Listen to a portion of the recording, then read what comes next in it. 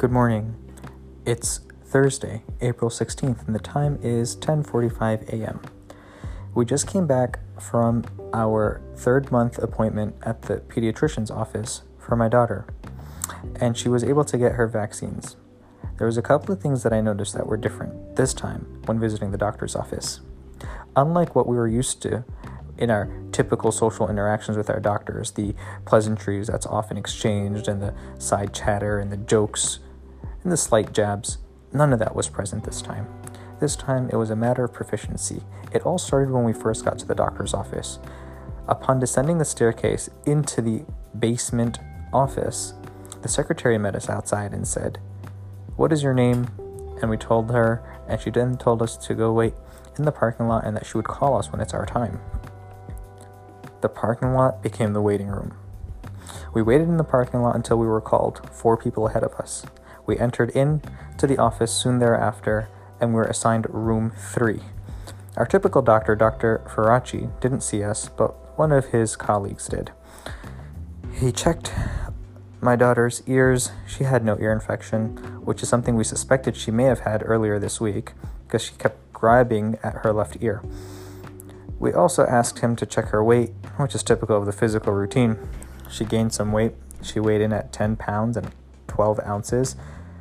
Her circumference for her head was 38 inches. Her height was where we saw a staggering change. In our prior visit a month ago, she was measured at 22 inches and a quarter. This time around, she had grown a total of 1 inch and a quarter, leaving her at 23 and a half inches. She's getting tall. Another thing that was special about this visit is that she finally got and was able to receive her first set of earrings. Yeah, she got her ears pierced.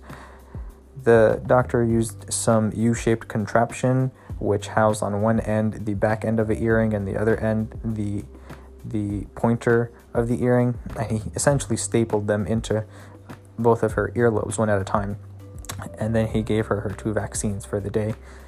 I never heard my daughter cry so much or so loudly. It was moving to hear her.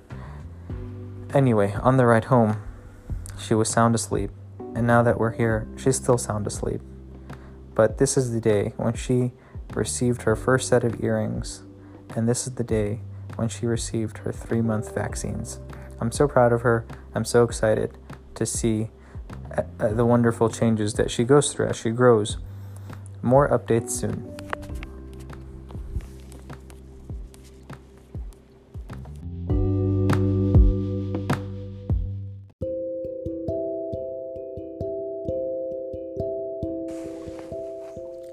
It's Thursday, April 16th.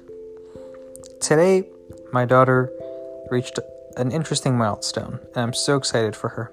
Today, she finally broke out of her size 1 Huggies diapers and has climbed her little legs into our size 2 Huggies diapers, printed with the Winnie the Pooh logo. I'm super excited for her. In addition to having her ears pierced today and getting her 3-month vaccinations, she's now fitted in a new size diaper. Can't wait for the journey to continue and to experience this maturation as it unfolds before us.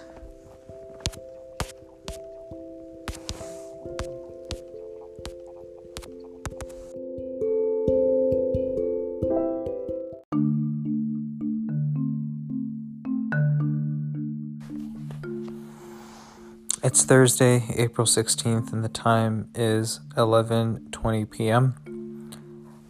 We recently just had a conversation about what our goals would be for the approaching month of Ramadan.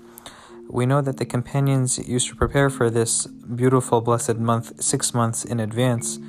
And so thinking over what my goals would be and what my family's goals are, it really made me wonder what everyone else's goals are out there and how practical the goals are. One of the things that I've taken away in my field as a special educator is the ability to write goals that are measurable. Super important to write goals that are measurable, because you can have great goals and you should have amazing goals and keep your expectations high, but at the same time have goals that are measurable and meaningful and appropriate. too often, people set goals to read the entire Quran in the month and yet not understand or glean a glimpse of the meaning of what they're memorizing. There's definitely a barakah in reading the words of Allah subhanahu wa ta'ala, no doubt about it.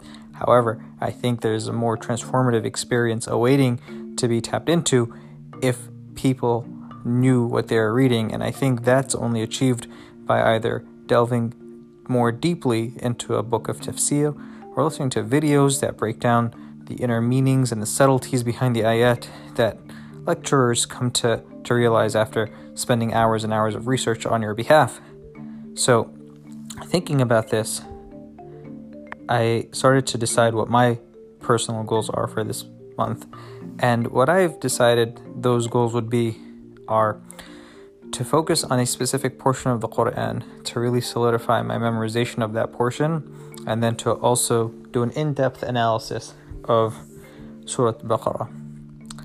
Another thing to note is that, inshallah, as this month approaches, many people, given the COVID-19 pandemic, will be praying Taraweeh in isolation at home. And this is going to be a really interesting experience because far too often many of us would flock to the masajid at the mercy of the person who led us and the administration who led the evening's programs, sometimes subjected to overly, tediously enduring, grueling, long wait times between Taraweeh sessions because of fundraiser attempts or for whatever goals they may have.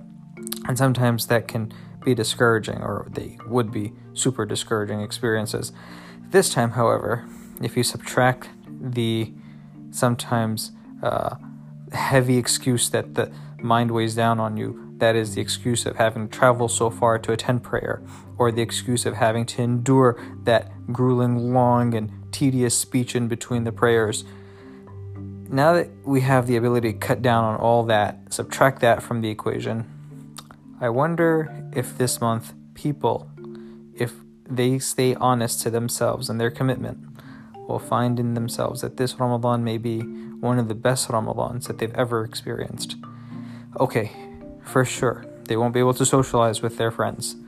And that is one of the most crucial, critical components of having the Ramadan vibe. The Ramadan vibe is so important, especially when you're having i'tikaf and you're seeing all the people you'd ever see and you get to be in their company and break bread with them.